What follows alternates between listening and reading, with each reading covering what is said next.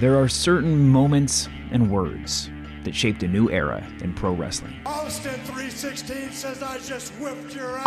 Brett screwed Brett. Die, Rocky, die. Introducing the Book of Wrestling, 25 catchphrases that explain the Attitude Era. Tune in as we relive one of the most exciting, intense, and over-the-top times in WWE with new interviews with the voices that made the promos, calls, and catchphrases into history. Listen now.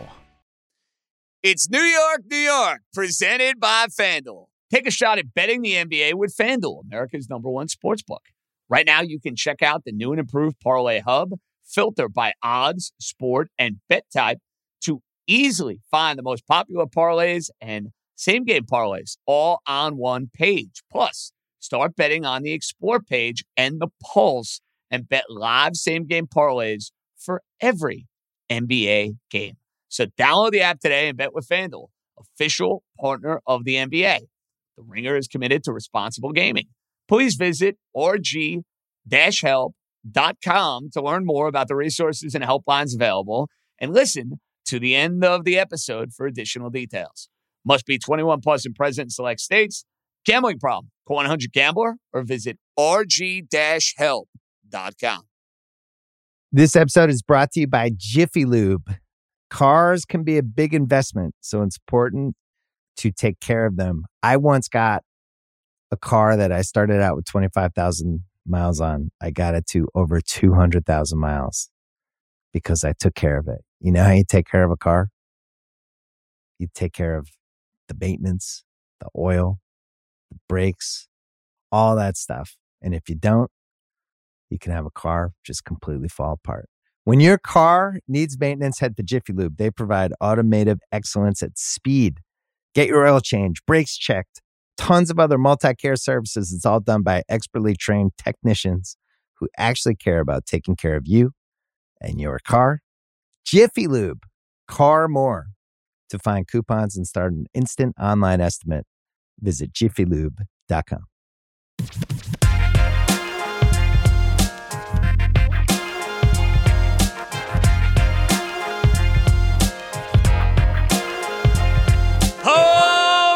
Let's roll, baby. Welcome in. Friday Energy. It's New York, New York. But yours truly, JJ John Jastremski, right here on the Ringer Podcast Network. And I think hell might be freezing over. And the reason I say that right out of the gate is because I'm going to be starting the show throwing all sorts of bouquets the way of Aaron Boone. That's right. John Jastremski. He's showing love to the Yankee manager he wanted fired last year. Listen, forget about last year. Forget about the year before that. It's over. It's done with. It's about the here and now.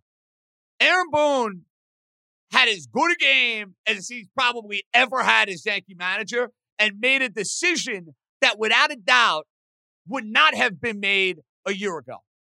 Yankees are playing a beautiful 3-0 game against the Blue Jays, even though their offense is doing absolutely nothing. Kiner Falefa, Trevino are basically hitting stars. It's 3-0 in the ninth inning.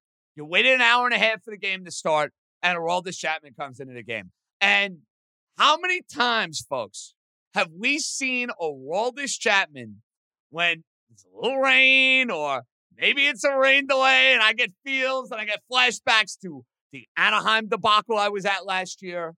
There was a game against the Texas Rangers back in 2016, I remember. Bad weather. He couldn't throw a strike, the whole deal. Well, that was Chapman tonight. Chapman comes into the game, had no idea where the ball was going. And you know, Yankee fans know these sort of efforts from Chapman because you could tell instantaneously. He walks the bases loaded. Aaron Boone last year allows Aroldis Chapman, for better or worse, to work himself out of that jam. And probably doesn't work himself out of that jam with Springer and Bichette and Guerrero all coming to the plate. Aaron Boone showed me some chutzpah. Aaron Boone showed me some stones because he yanked them.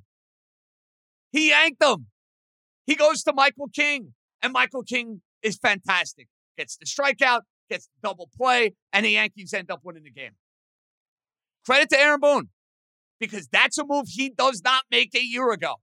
And with this bullpen being the way that it is, they got options galore out there.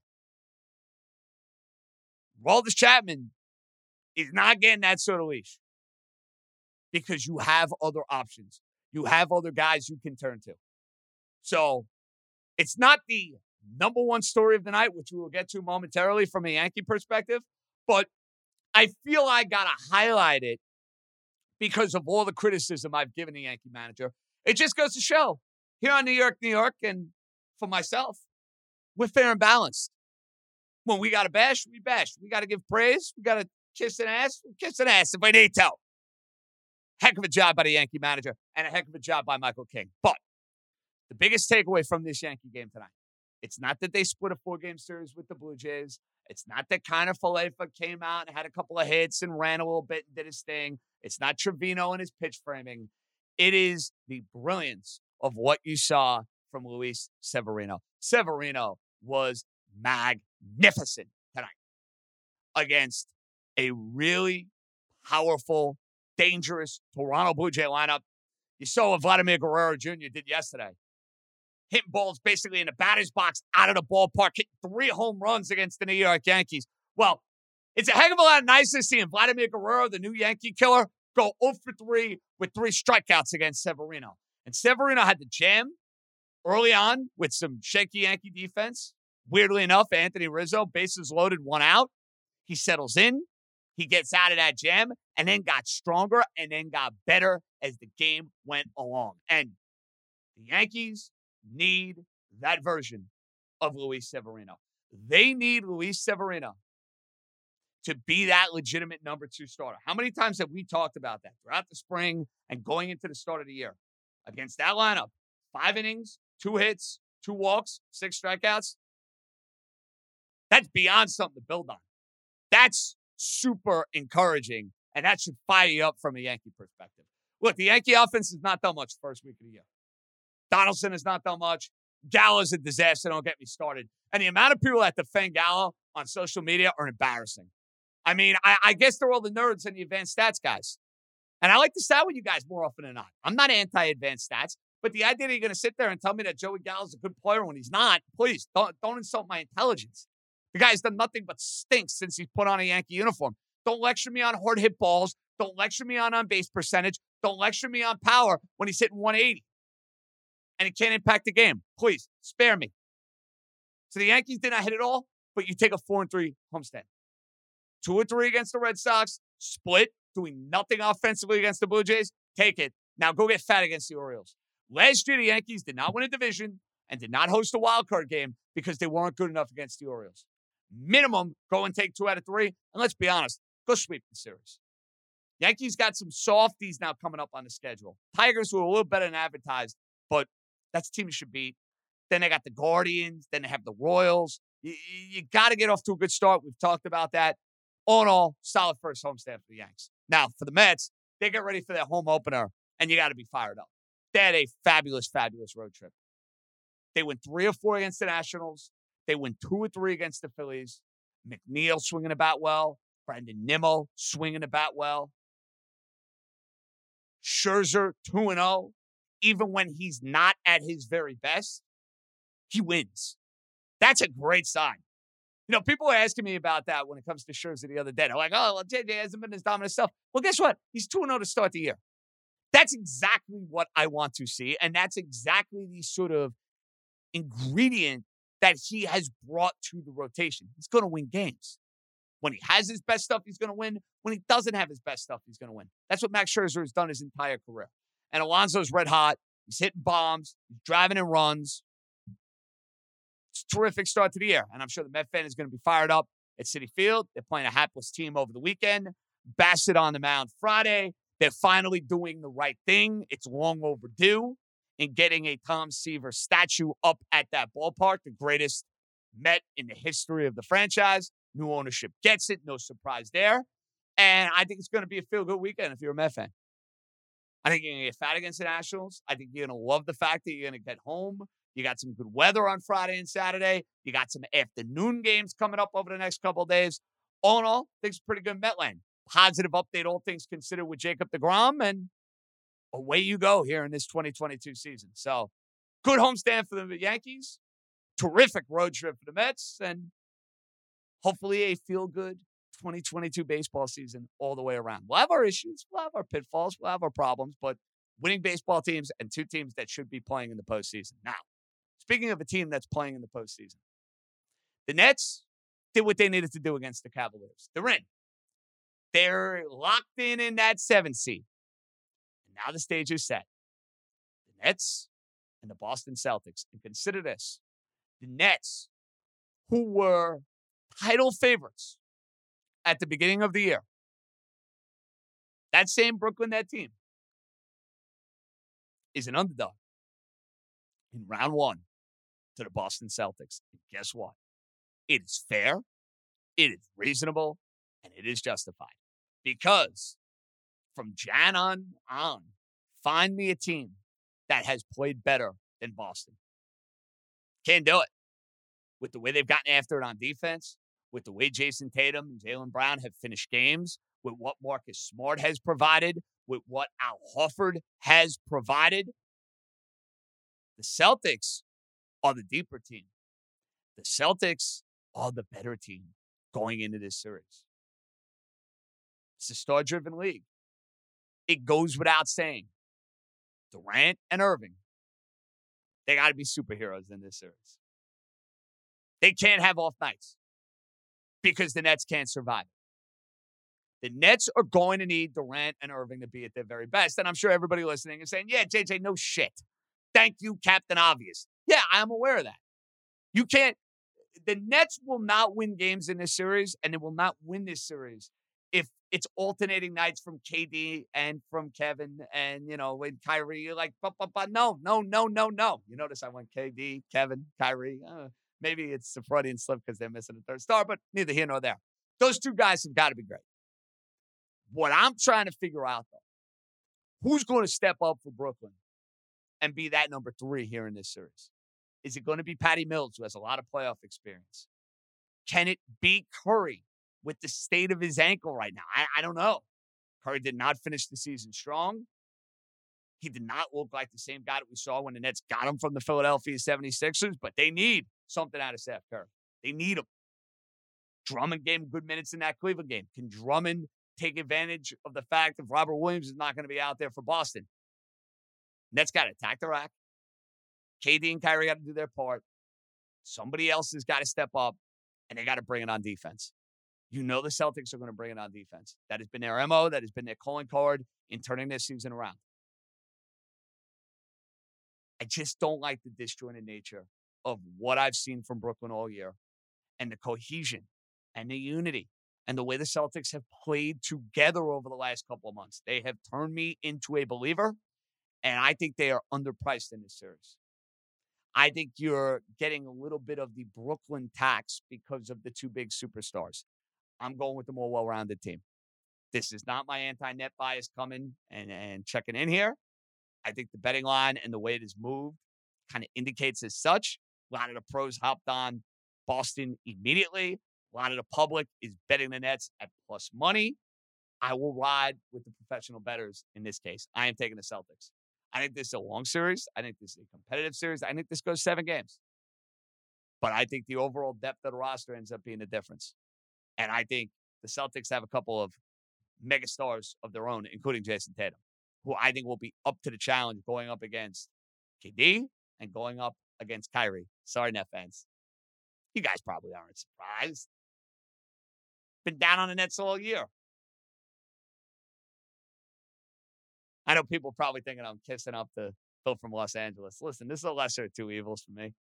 This is a win-win or a lose-lose, no matter which way you look at it. Like, I'm all in on Milwaukee either way next round. So this is a one-and-done type deal for me. But I'm laying the 130 on FanDuel Sportsbook, and I got the Celtics winning this series. Classic first-round series in 7 games. So, in the spirit of being fair and balanced, to preview the Nets and the Celtics, we have the premier play-by-play broadcaster, not just in New York, not just in the NBA circles, in all sports. Had this discussion with Beningo the other day on the golf course. I can have one guy doing a game right now. It's not even close. And I have a lot of great broadcasters I admire and respect. I love Mike Green. Love him. I love Kevin Burkhardt. I love Al Michaels. Ian Eagle right now is as good as he gets and does everything.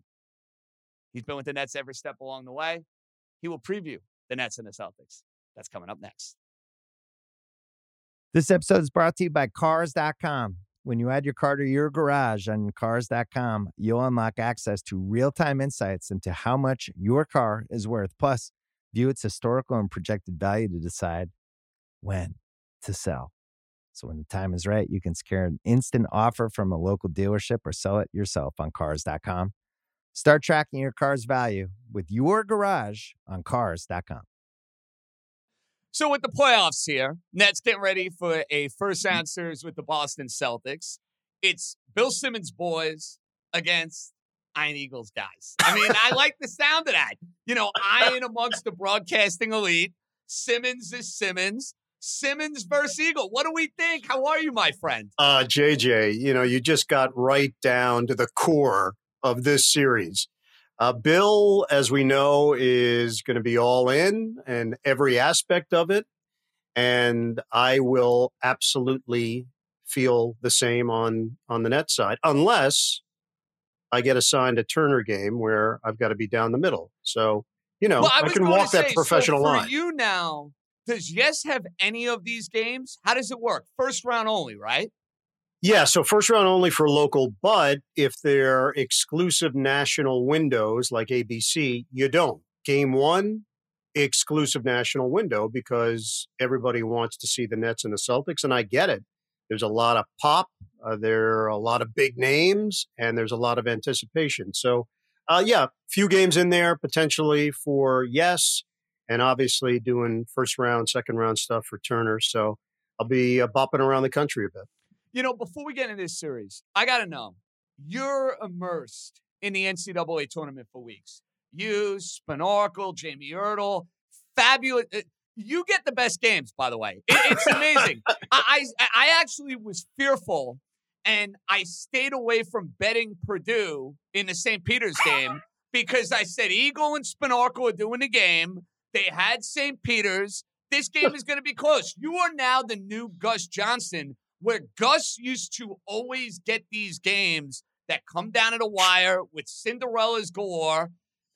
Are you appreciative of the fact now that you have embraced the role of close games, sound the alarm, Iron Eagle is on the call? I like to think of myself as a pretty self-aware person, JJ. I am not buying it. I do not buy into the fact that my role at the table broadcasting the game plays any kind of impact on the end result. But now I understand from a fan's point of view, and certainly for someone like yourself that might be laying a couple of shekels, you allow everything to creep into the equation. Absolutely. So you've got to take every element in. Every aspect. So I can't fight you on that part of it. I just know from within myself, when I walk into the arena to do NCAA tournament games, I do not say or think for a moment, all right, this is going to be a huge upset because I'm here. It just never factors in. Well, I think we should start thinking about that. But in all seriousness, is it a tough transition for you? You're around college basketball for this 2 to 3 week stretch, and then you have to gear up for the Nets and for NBA postseason games. And I know you're kind of doing it throughout the NFL season and with the basketball, so you have experience with that. Is that tough for you this time of the year? It really isn't. I've been doing it so long and I'm so accustomed to it. I've done the tournament since 1998. I've been doing the NBA since 1994. And I've been doing national playoff stuff for a long time. NBA TV, even before I was doing the TNT games, I would get a smattering of games. Bill Raftery and I were doing games because the Nets were often not a part of it. I miss that team. That team is just, don't get me started. Don't get me started. A lot of fun. There are a lot of teams for you, though, that get me emotional. Like you and Spinarkle are great. I mean, you and it, let's be honest. You can't find a broadcaster. Beningo and I were talking about this on the broadcast, and I'm not just trying to kiss your ass. I can't think of a color guy that you've worked with that has sucked because you bring the best out of them. I mean, I love Raftery. I love Spinarkle. I have my favorites. But in all seriousness, that's the magic of you, my man. Well, that means a lot. That's probably the best compliment you can give me, is that I'm a good teammate and I care about how we come across, not just how I come across. And it matters to me a lot. And I do think a lot of it has to do with the fact that I got paired with Raf in 1995. So when you get that level of collaboration and someone that cares about how everything is presented, then that's instilled in you. So now as I started getting other assignments with other analysts, that was in my head. Hey, we've got to sound good as a team, not just me individually. So that means a lot, JJ. Truly, that's the best thing you could say. Well, listen, it's easy when you're doing a game. Let's just put it that way. I can't say the same for others, but that's a story for a different day. Now, if I would have told you in October the Nets would be a part of the NBA play-in tournament, what would you have given me? 500 to 1? 1,000 to 1? 10,000 to 1? I mean, it's kind of crazy. And I understand a lot transpired. Harden gets traded. Irving can't play in home games. Durant misses time. Harris has been gone. Yep. But still, Ian, the Nets in the play-in, it just sounded weird, dude. Weird. Yeah, I would have laughed in your face. I would have laughed at you. I would not have believed it for a moment. Even with everything that you just laid out, you still have, at least theoretically at the time, Kevin Durant, James Harden, Kyrie Irving, some combination of those three. Now, as we saw over the course of the season, you never really had all of them. So that's why it was tough to evaluate, and it was tough for them to get on any kind of consistent winning track.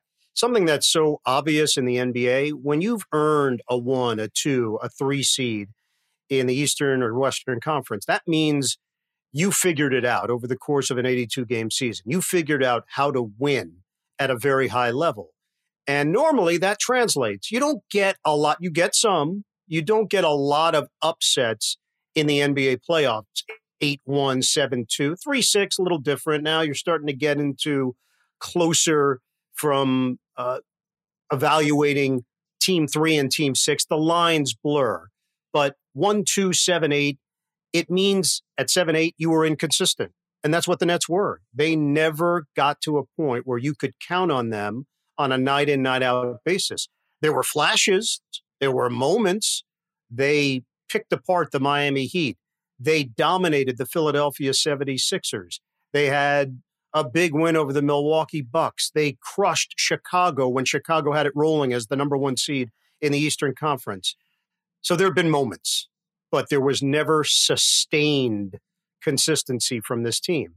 So you come into the postseason now after winning the play-in game, and it's a clean slate. If you're the Nets, that's exactly what you need. But you still have to take into account what's happened over the course of the year. And the way Boston played from Jan 1 into the start of the playoffs has to be respected.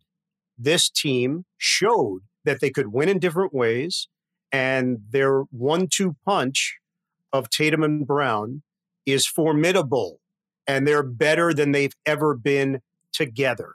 So when you're trying to break down this series and figure out who's going to emerge, I know a lot of national pundits are looking at the Nets and just automatically saying, well, you got Durant, you got Irving, you're going to win. I don't think it's as simple as that. I would agree with that. The Celtics have been unbelievable since January. Tatum's played out of his mind. They've played really good defense. The advanced metrics, Ian, look at me quoting advanced metrics. That's impressive. when we know we're living in a strange and crazy world, because I've embraced them in a lot of different ways in a lot of different sports. They favor the Boston Celtics, and that's why the odds in this series have shifted a little bit. But from a Nets perspective, do you get the sense, you're with them every day, are they playing their best basketball of the year going into the postseason?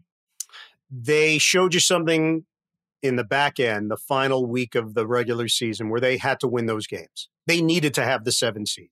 They couldn't take chances with the 8 seed, playing on the road in a play-in, potentially losing that game, then hosting a 9-10 winner, which in their case would have been an opponent that they had problems with. Charlotte and Atlanta gave them problems this year. They couldn't take their chances in a 9-10 setup, one game, one and done, and you lose, it's over. That's why I was trying to explain to people when I was doing these interviews late in the season, the fact that you could run the gamut between a team that could get clipped in the play-in or win an NBA championship. That's a lot. I can't think of any scenario in my year. No. Now, the play-in is new. I get that, Ian. But when do you talk about teams that are in the 7-8 range that could win a title? Like, that does not happen. Doesn't happen. Never. Doesn't happen. No. In the NBA, it does not happen because your record is what it is. And you can spin it and you could say, well, but we didn't have that. And look, the Nets have many arguments they could make. They went 3-17 during that stretch without Kevin Durant. 3-17. That's 14 games under 500.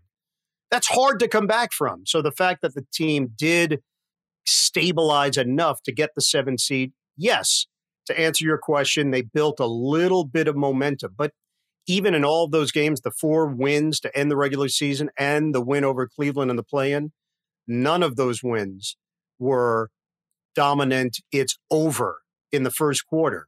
There were still moments in each one of those games where the opponent threatened, and a play here, a play there, it could have gone sideways in the fourth quarter. So the variables in play here for the Nets are still very similar to what I thought during the regular season. They could come out and play excellent basketball, or they could lay an egg defensively where they just have breakdown after breakdown. This series is going to reveal whether or not they can tighten this thing up and play a high enough level of defense to somehow survive a very challenging Boston team. Okay, it's a given. Durant and Irving got to be great. If this team's winning a championship, if they're winning this first-round series, those guys have got to be spectacular. Give me an X factor, though. If the Nets are going to have prolonged success in this postseason tournament, what, in your opinion, has to happen aside from Durant being Durant and Irving being Irving? Somebody else has to emerge as a legitimate scorer. And I'm not talking about 13, 14 points per game. I'm talking about 18, 19, 20 points per game. And it can't be Andre Drummond one game, 22 and 12 boards, and the next game, 6 points and 11 boards. I'm talking about Seth Curry potentially averaging 18.5 in this series, making shots consistently, stretching the defense out, and creating opportunities where Kyrie Irving and Kevin Durant can get theirs a little more easily. What's been interesting is the last stretch of the year, the 4 games that I mentioned and the Cleveland game, the Kyrie Irving, Kevin Durant dynamic, it's been like Freaky Friday. They've swapped roles. Kyrie has been off the ball. Durant has been setting up his teammates. Kyrie has been the go-to scorer in many instances when they've needed a bucket. Does that continue in the postseason, or does KD go back to the way it was where he is looking for his shot consistently? In those games, he's looking to pass it off. He's looking to set up others. I think it might be an amalgam, and it's also going to be based on how Boston defends him. You know, let's face it. They've been great defensively. Ime Udoka knows these guys. He knows them intimately. He was an assistant coach under Steve Nash last season. So to compare last year's playoff series to this year, I'm glad you mentioned that. Irrelevant. Durant said it means nothing. Means nothing Irrelevant. when the assistant coach is basically on your staff. And James Harden was a part of that series, Ian. We don't have James Harden as a part of this series now. You might see him in Philadelphia if you're going north of the border, but that's about it. Yeah, so I would throw everything out from last year that we saw. That was a team that had Kemba Walker, Evan Fournier, completely different group, a different head coach, Brad Stevens, now in the front office, did an excellent job and should be commended for it, put the right pieces together, got Al Horford back in the mix, didn't fight over the Kemba Walker, Evan Fournier decisions. In fact, I think recognized they had to move on. Addition by subtraction, as far as that's I'm what concerned. happened. And, no doubt. The Knicks took him on, and JJ, you lived it. You saw it. It was not a great fit. Do you think they got a more favorable first-round matchup with Boston as opposed to Miami? Or was that a tough matchup either way? No, I think it was going to be both of those teams anyway. Let's be fair. I thought it was going to be tough either way. I think there are some Net fans that would tell you that they would have liked the Miami matchup more because that was a serious domination when these two teams most recently played. Now, the Heat, they were going through some stuff. The Nets really took it to them. Matchup-wise, I would say Boston is probably a tougher matchup for them as compared to Miami, but either one was going to be challenging. And, the Nets, the way I look at it, JJ, I don't want to make general statements that it's the end of the world if they lose this series, because some people will automatically say that, considering the expectations, considering the commitment that was made to KD and Kyrie and all that they gave up to get James Harden. This was supposed to be the year. But if this is a true battle and this thing goes the way that we think it will, I think it's going to be a highly competitive series. I think it could be a 7-game series. I think it could be a drag-em-out affair. And if Boston somehow emerges in this series as a tough 7-game winner advancing to the second round, I do think the Nets can use this as something to build on for next year with Ben Simmons joining the fold. But let's see how the series plays out. Well, I'm glad you mentioned Simmons. You can't have any expectation that he's going to do anything in this series, right? I mean, how can you? Like the idea, Ian, I mentioned this the other day. When do you see a guy who didn't play in a rotation all year? The last time he played was a playoff game against Atlanta when he didn't want to shoot and he didn't want to dunk the ball. Yep. And now expect him to go and play major minutes in a playoff series? Like, I can't even think of a precedent in all my years of watching sports. I can't do it. No, there is none. There is none. The difference here is that I think Ben is in an environment where he wants to perform. He wants to help. He wants to be a part of this. And the Nets are in a situation where they don't require him to do the things that he did in Philadelphia. They're not asking him to play 35 minutes. If he does join this rotation at some point in this series, you're looking at a 12-minute-a-night player. You're looking at someone that would fill the James Johnson role that we saw over the course of the season. Bring the ball up, initiate the offense, be a great switchable defender, push the ball when necessary, run, create some potential easy opportunities, drive to the rim and kick it out to an open Patty Mills, an open Seth Curry, an open Kyrie Irving, an open Kevin Durant. Play him at the 4 with Kevin Durant at the 5 on certain units, depending upon how Boston plays and whether or not Robert Williams is a part of it. So what you're asking of him is not what Philadelphia asked, and a lot's happened in a year for him. A lot. He's been through a roller coaster ride of emotions. I think he's in a good place, and I think he's motivated to be a part of this. What that means, whether or not physically he can do it, we don't know yet. But I don't think the expectation is very high from a Nets perspective of what they would need from a Ben Simmons at this stage. Final one. I got to know the week itinerary for the Iron Eagle travel plans with the Turner schedule and the Yes schedule. We know you're going to be racking up the frequent flyer miles, but what is the next week entail for one Iron Eagle? JJ, I'm going to disappoint you. I don't know yet. Wow. So we are, 24, 48 hours, 72 hours. I don't even know what the hell it is. It doesn't matter. The NBA playoffs, not the play-in, they start Saturday. And yet Iron Eagle knows he's doing one game, right? We know the weekend? I've got Chicago-Milwaukee game 1, Sunday. So we know that. And then the rest of the week is TBD. TBD, man. And that's not a comfortable place for me. I was going to say, I hope you have a traveling secretary. I'll be the first to admit it. This. I'm not a guy that likes surprise parties. I'm not into I feel like you'd be that. a surprise party kind of guy. Not a surprise party guy. I like to be mentally prepared for what I'm doing. But I'll say this, the NCAA tournament does prepare you in some way for that mentality. I can't prepare because I don't know who I'm going to have yet. And that's the same philosophy of the NCAA tournament. Until you get the phone call around 8:45 Sunday night, Selection Sunday. That's the first that you hear of where you're going, what your matchups are. And then, JJ, I know you can't relate to this. You cram like it's a final exam for a course that you did not attend that semester. That sounds very up the alleyway of one John Krzyzewski. Let's put it that way. So I'm looking forward to the cram session. The only thing that's missing, this should be like an Instagram story chronicling your travels. So maybe I can push that, and maybe your kids can push. Forget about Twitter. I've given up on Twitter. The Iron Eagle around the world Instagram story. I want it.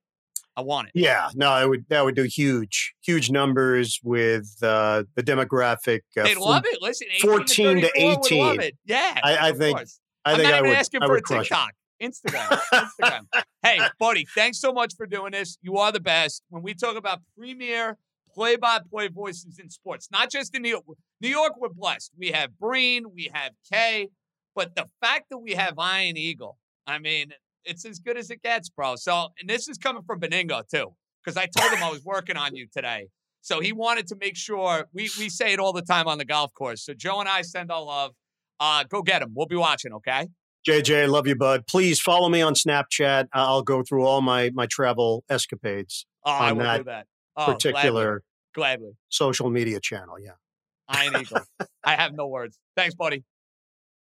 When you need mealtime inspiration, it's worth shopping Kroger, where you'll find over 30,000 mouth-watering choices that excite your inner foodie. And no matter what tasty choice you make, you'll enjoy our everyday low prices, plus extra ways to save, like digital coupons worth over $600 each week. You can also save up to $1 off per gallon at the pump with fuel points. More savings and more inspiring flavors make shopping Kroger worth it every time. Kroger, fresh for everyone. Fuel restrictions apply. I mean, my goodness, how good was that? How good was that? Iron freaking Eagle, getting you ready for Nets and Celtics. Doesn't get any better. Doesn't get any better. All right, voicemail time. 917-382-1151 is where we make magic. We'll have our Sunday show. We'll probably do something live after Game 3, Nets Celtics. We'll figure out the schedule. I think they play on Wednesday. So maybe we'll have some fun on Wednesday. And then remember, Ringer Gambling, we'll have all the playoff picks up for Friday. We'll be doing all sorts of stuff throughout the NBA postseason, House and myself. So New York feed, Spotify Live. You want to refresh that app. You want to download that app for the live shows, call the live shows. You want to do that. And Ringer Gambling. We're cooking, every which way. And we're going to have Mike Renner doing some draft stuff on Sunday, who is as good as it gets with Pro Football Focus. All right, voicemail. Steph, let's go. JJ, Scott in the Bronx. Good Yankee win tonight. Bottom of the order. Kind of Falefa hit good. Maybe just get them going. Trevino hit really good, but against Chapman, just, almost blew the game. And I got to give Boone credit. He managed a pretty good game today, but we can't have, Chapman is just, I'm just sick of this guy already, man. I'm sick of him. Who was giving you a heart attack? I know we've had spoken down all those years, but bro, I can't with this guy anymore. I get agitated watching this guy. And look, the bottom of the order was hard for the whole series, and tonight they came through. It's a really good picture, so pick that one out. But it was a good win. 1-3 against the division rivals. So hopefully we can beat the Orioles because we had trouble against them. That's Chapman is not getting the same benefit of the doubt that he's gotten in years past. There are going to be nights where Aroldis Chapman is lights out. We saw that on opening day. We saw that the other night against the Blue Jays. This is not the night to say Chapman is done as Yankee closer, because I don't believe that's the case. I don't buy that's the case. And we'll talk about his future at the end of the year. I'm talking about for 2022, Aroldis Chapman is still the closer of this team. But on nights where he does not have it, out. And that's where you got to give credit to Aaron Boone. He acknowledged, my closer don't have it. I have an option in the bullpen who could do the job. Michael King made him look really, really good. To get the strikeout into the double play, fabulous. Fabulous, fabulous stuff. That's a feel move. That's a gut move. That is the sort of move I have been craving for from a Yankee perspective. And you're right about the narrative of beating up on the Orioles. They did not do a good enough job of it last year, and the bats have been ice cold. Go to Camden Yards. I don't care if the dimensions have changed a little bit, and go pummel a bad baseball team. And good for Kiner Falefa to get going. The Yankees, they needed something out of that bottom of the order. And on Thursday night, the hitting heroes were Kiner Falefa and Trevino. Go figure. Who's next? What is up, JJ? This is Joe from Brooklyn. I got a few things to throw your way. 3 things. First, note of gratitude for your Orioles take the other day. When I heard the pod, threw some scratch on it, got me the win, so I appreciate that. Second, you've talked a few times about how the days of the consistent lineup are long gone, and I agree with you. And I've even come around to accept it with our beloved New York Yankees. But, you know, I can tolerate some of the mixing and matching in the outfield, but I think as far as the infield goes, Gleyber needs to become trade bait come the deadline. I'm hoping that every time he comes out there, it's solely to try to boost his stock, because I'd rather have DJ in there full time. Want to hear your thoughts on that? DJ LeMahieu has to play every day. And what's encouraging about what I've seen over the first 2 weeks or week and a half of this year, DJ LeMahieu's hitting the ball with authority the other way, and he's coming through in those clutch situations. He had a big hit the other day with runners on base. That was vintage DJ from 2019 and 2020. And look, there are going to be decisions that need to be made within the lineup every day. Hicks, Gallo, Donaldson. LeMahieu is going to be a guy that you want written in that lineup day after day after day. And the Yankee best lineup, without question, features DJ LeMahieu. The question is going to be, how long does Aaron Boone stick with Josh Donaldson in the leadoff spot? And does he flirt with the idea of putting DJ back in that position? I kind of like DJ behind Stanton. I'm not going to lie, I like it because it provides Giancarlo with the sort of protection I think that he needs. Like, I'm cool with going Donaldson, Judge, Rizzo, or Donaldson, Rizzo, Judge, into Stanton, into LeMahieu, and on we go. I can roll with that. Maybe they want to put Rizzo in that leadoff spot if he's getting on base. They might want to fool with some tinkering and whatnot. But for LeMahieu, I love them in the leadoff spot in 19 and 20. Kind of seeing the logic, though, in keeping him behind Giancarlo. All right, one more, and then we got some trivia coming your way. Yeah, JJ, Tom from Massapequa, watching the Yankee game, watching Gleyber Torres do what he does best, make fucking terrible errors to ruin the game. This was one of those things that happens in the past. Gleyber makes an error, screws up the whole game, and then you could pretty much turn the game off. Once they tied the game, you knew that it was over. And it's 5-3. I'm just going to assume that it's over still. But Gleyber's he's got to stop with this bullshit. When he first came up, it's like, oh, he's only 20 years old, 21 years old, blah, blah, blah. And now he can't hit or field. So he's pretty much useless. I think they should just trade him for a pitcher if he still has the value. And on to Aaron Judge. They offered him a very, very fair contract, and he keeps saying that he wants to be in New York, he wants to be a Yankee, blah, blah, blah. And then he comes out and he wants $300 million. Like, are you fucking kidding me? The guy's 30 years old. But, all right. Talk to you. There are insulting contract offers. I'll give you an example. Xander Bogaerts and what the Red Sox offered Xander Bogaerts, that's an insulting contract offer. What the Yankees offered Aaron Judge is fair. It's reasonable. Judge is betting on himself. Judge thinks he's going to shatter that and he's going to have a monster year and you're going to have to pay him a heck of a lot more. We'll revisit that conversation in October. As far as Gleyber Torres, look, this is a big year for him. I think so far offensively, he's been okay. He's not been terrible. He's not been great. Nice seeing opposite field power the other day, but that was a big boo-boo. Not being able to handle the relay on that double play was costly to the Yankees.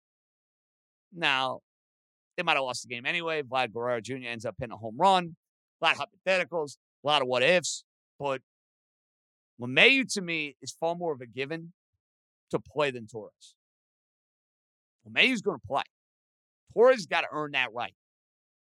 That's why Aaron Boone sat him on opening day. I didn't hate it. For a guy who has underperformed the last 2 years, it's kind of a message of, let's try to light a fire under this guy. He's clearly more comfortable at second base. Don't ever put him at shortstop. And let's see where Gleyber is at mid-May into June. I want to see the power. Hope there's a comfort level, and hopefully he's around that 280, 290 range with some pop. I'd sign right now for Gleyber Torres this season. If Gleyber Torres hits 280 with 24 bombs and 74 RBIs, done. And decent defense at second base, I'm in. I don't even need 38 home runs like I saw a couple years ago. 275, 285, mid to high 20s, 70s in the RBI range. Yankee fans should be very, very happy if indeed that ends up being the case. But listen, today, a lot of heroes. Trevino, Kiner Falefa, Michael King. The two biggest heroes, Luis Severino and Aaron freaking Boone. Whoa. I don't know what to do with myself. We're living in a bizarro world, so hopefully the bizarro world means I'm going to have a killer performance in the trivia game. I'm ready. I'm fired up. Larry, the floor is yours, buddy. JJ, Larry in Florida. 2 baseball night. Who are the only 2 Blue Jays in history to go 30 home or 30 stolen bases? Second one is Soto since 1969, Juan Soto is the 4th youngest player to 100 homers. Who are the three fastest players to 100 homers since 1969? I'm out. We got some good ones. Larry, bringing the heat. Let's start first with the Toronto Blue Jays to go 30-30. Toronto Blue Jays, 30-30. 2 of them. The first guy I am going to give you, Larry, Shawn Green. Felt good about that. That was when Shawn Green used to run a lot. It's funny, Eamon McEnany, my esteemed SOY anchor, was like rattling off Blue Jay sluggers. He was like, JJ, give me a Blue Jay slugger. He already had like Joe Carter and Joey Bats in the prompter. And I was like, Carlos Delgado. And I also gave him Shawn Green. He didn't want Shawn Green. I'm like, dude, Shawn Green had some monster years for the Blue Jays. 1 down, 1 to go. Choice 2, Stefan. Not positive about this, but I'm giving him out anyway. Is it Bo Bichette? I thought maybe the recency was going to help me. It did not. Blue Jay, 30-30. I got one. The other one. Is it Jesse Barfield? It is not Jesse Barfield. Okay. All right, I'm giving one more, and then I'm going to the hint department. Is it George Bell?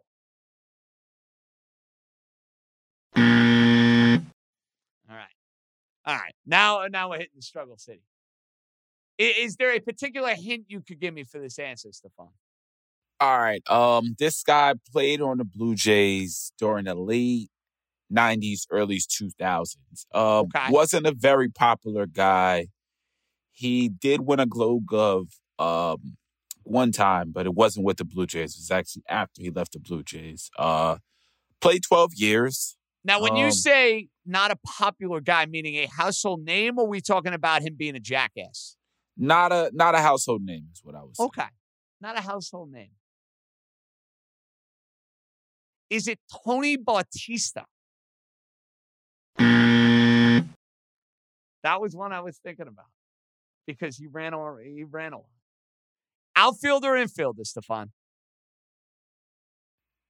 Outfielder, Jay. Outfielder. Late 90s Blue Jays. Outfielder. And I got Shawn Green. So, I think I know. Is it Raul Mondesi? Oh, man. I was feeling frisky with that one. Where else did he play, Stefan? Does that give it away or no? I don't think it gives it away because he was kind of a journeyman after. Okay. He played for the Giants, played for the Red Sox for a little bit, played in Arizona, played for the Diamondbacks, played for the Dodgers, played for the Padres, played in Houston. He kind of was a journeyman after he left Toronto, so it wouldn't really give away that much. Bounced around and went 30-30 with the Blue Jays. Man. Late 90s. This is going to piss me off. This is really going to piss me off. See, I was going to guess Vernon Wells, but Vernon Wells did not bounce around the way this particular player bounced around. I give up. Who is it?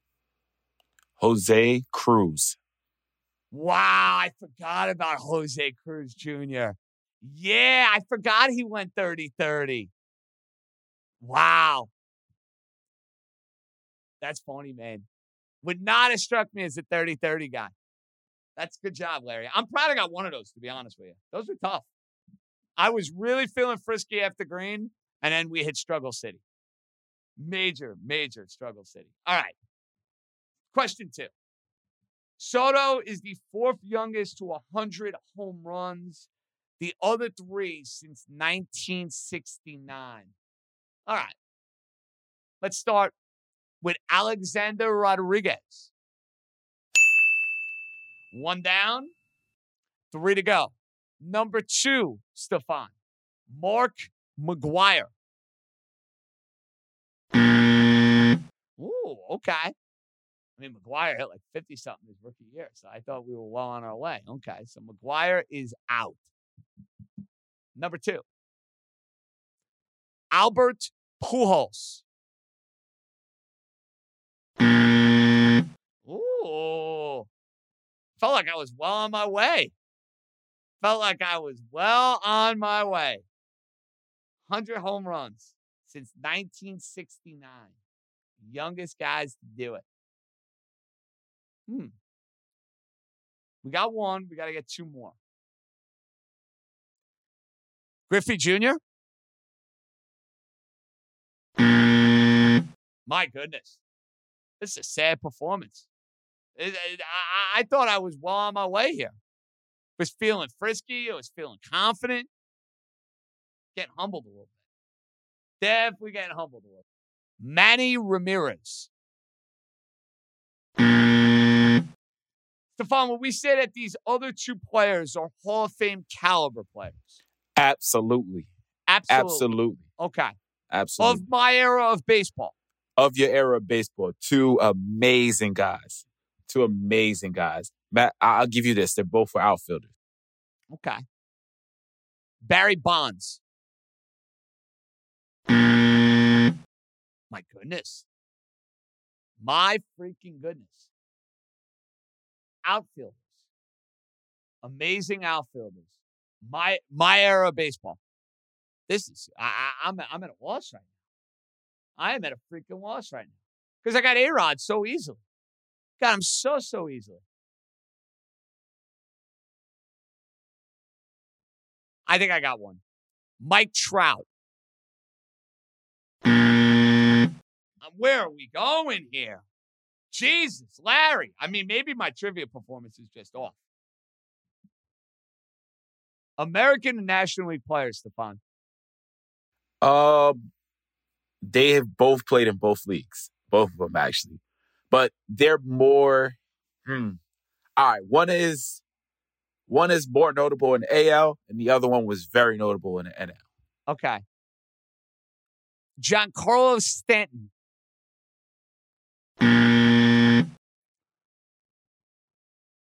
This is something. I mean, I feel like I'm like rolling through power hitter after power hitter after power hitter. And guys to fly to home runs. Holy smokes.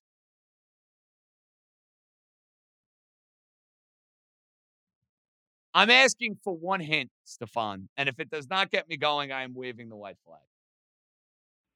Where you want to go with it? I'll let you decide. All right. One of these guys has been argued that he should be in the Hall of Fame right now. Like, he gets argued about every year. I'll give you that. And the other guy is a walk-in when he retires. I'll give you that. Okay. So one is a shoo-in. Oh, I think I know one. Miguel Cabrera. Okay. There we go. I got my confidence back a little bit. It's amazing. You don't think of Miguel Cabrera as a young player, but he has been. I mean, he was in the World Series in 2003 with the Marlins, and he was skinny, and he's basically been playing ever since. He is the walk-in. The other guy who I guess is being argued as a Hall of Famer, is it Gary Sheffield? It is not Gary Sheffield. Okay. He's being argued to be a Hall of Famer. Oh, man. A steroid guy, Stefan?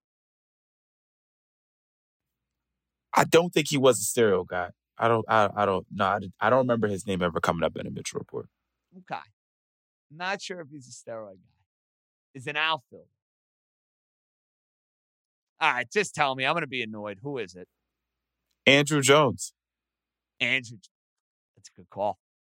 That's a good call. And Andrew Jones does have a compelling Hall of Fame case. It's excellent. Excellent job, Stefan. Me, on the other hand, not so much. I am glad that I was able to pull Miguel Cabrera out of the fire, but just not my best. I got off to a roaring start. A-Rod easy, Sean Green easy, and then, it's like hitting your first drive down the fairway and hitting like 7 shanks. That was my trivia performance in a nutshell. All right, we got a loaded weekend. We got NBA playoff games galore. Jeff Money. I don't know where you're going, Jeff Money. Baseball, basketball, hockey. We'll come back and get a sense for where you're going for the weekend, pal. All right, I know where my serious prices are going. We'll unveil them tomorrow on the Ringer Gambling Show. I will give you guys a freebie, though, for the Saturday card in the NBA, and maybe a freebie in the World of Major League Baseball on Friday. But Jeff Money, what do you got in store for us, pal? What up, JJ? Jeff Money here with a handicapper picks. This could be for Friday the 15th. In the NBA action, I'm going to go with the Clippers minus the 4 over the Pelicans. Again, I'm going to take the Clippers minus the 4. Little NBA action. All right, everyone can always follow all my daily plays on Twitter at Jeff Money. Okay, JJ, I'm out of here. Let's go. Jeff Money, you're not going to like this. I'm heads up with you in this basketball game. New Orleans is playing really well. And the fact that this line has gone from Clippers by 5 to Clippers by 4, concerning. We will be heads up, my friend. You will be on Los Angeles. I will be on New Orleans. I don't have a feel for Atlanta and Cleveland. I think Atlanta's getting way too much love. The public is pounding them. Might actually be some sneaky value in the Cavs +2, but I'm not touching that game. I do like New Orleans. I will play New Orleans +4. And as far as Saturday, if there's a game I like on Saturday that I would suggest to the friends of New York, the Minnesota Timberwolves grabbing 7 against the Memphis Grizzlies, sign me up right now. Memphis game 1, there'll be game 1 jitters. The Timberwolves just played a playoff game a few days ago. I do not think Karl Anthony Towns will be as bad as he was, and I'm getting 7 points in the process. That's your freebie. The rest of the picks, you'll hear them on Ringer Gambling with Joe House tomorrow, but I will be on the Memphis Grizzlies. Heads up. If you want to take Memphis, be my guest. I will be on the Minnesota Timberwolves +7. And I'm thinking about a little New York money line parlay tomorrow. Mets don't lose in their home opener. So you take them. They're at -200. Yankees are -200 in Baltimore. Let's get them both. Cost even money. Yankees, Mets, 2-teamer. Let's go. New York. Plus, I like the Chicago White Sox tomorrow against the Rays. A lot of possibilities. A lot of options. Fabulous job. Iron Eagle. Calls are great. Stefan, fabulous work. We are back Sunday after game 1. Nets and Celtics. And should be a weekend of getting fat if you're the 2 New York baseball locals. Yankees against the Orioles. Mets against the Diamondbacks. Enjoy the weekend. Happy Easter. Passover, whatever you celebrate. Until then, JJ out. Forget everybody.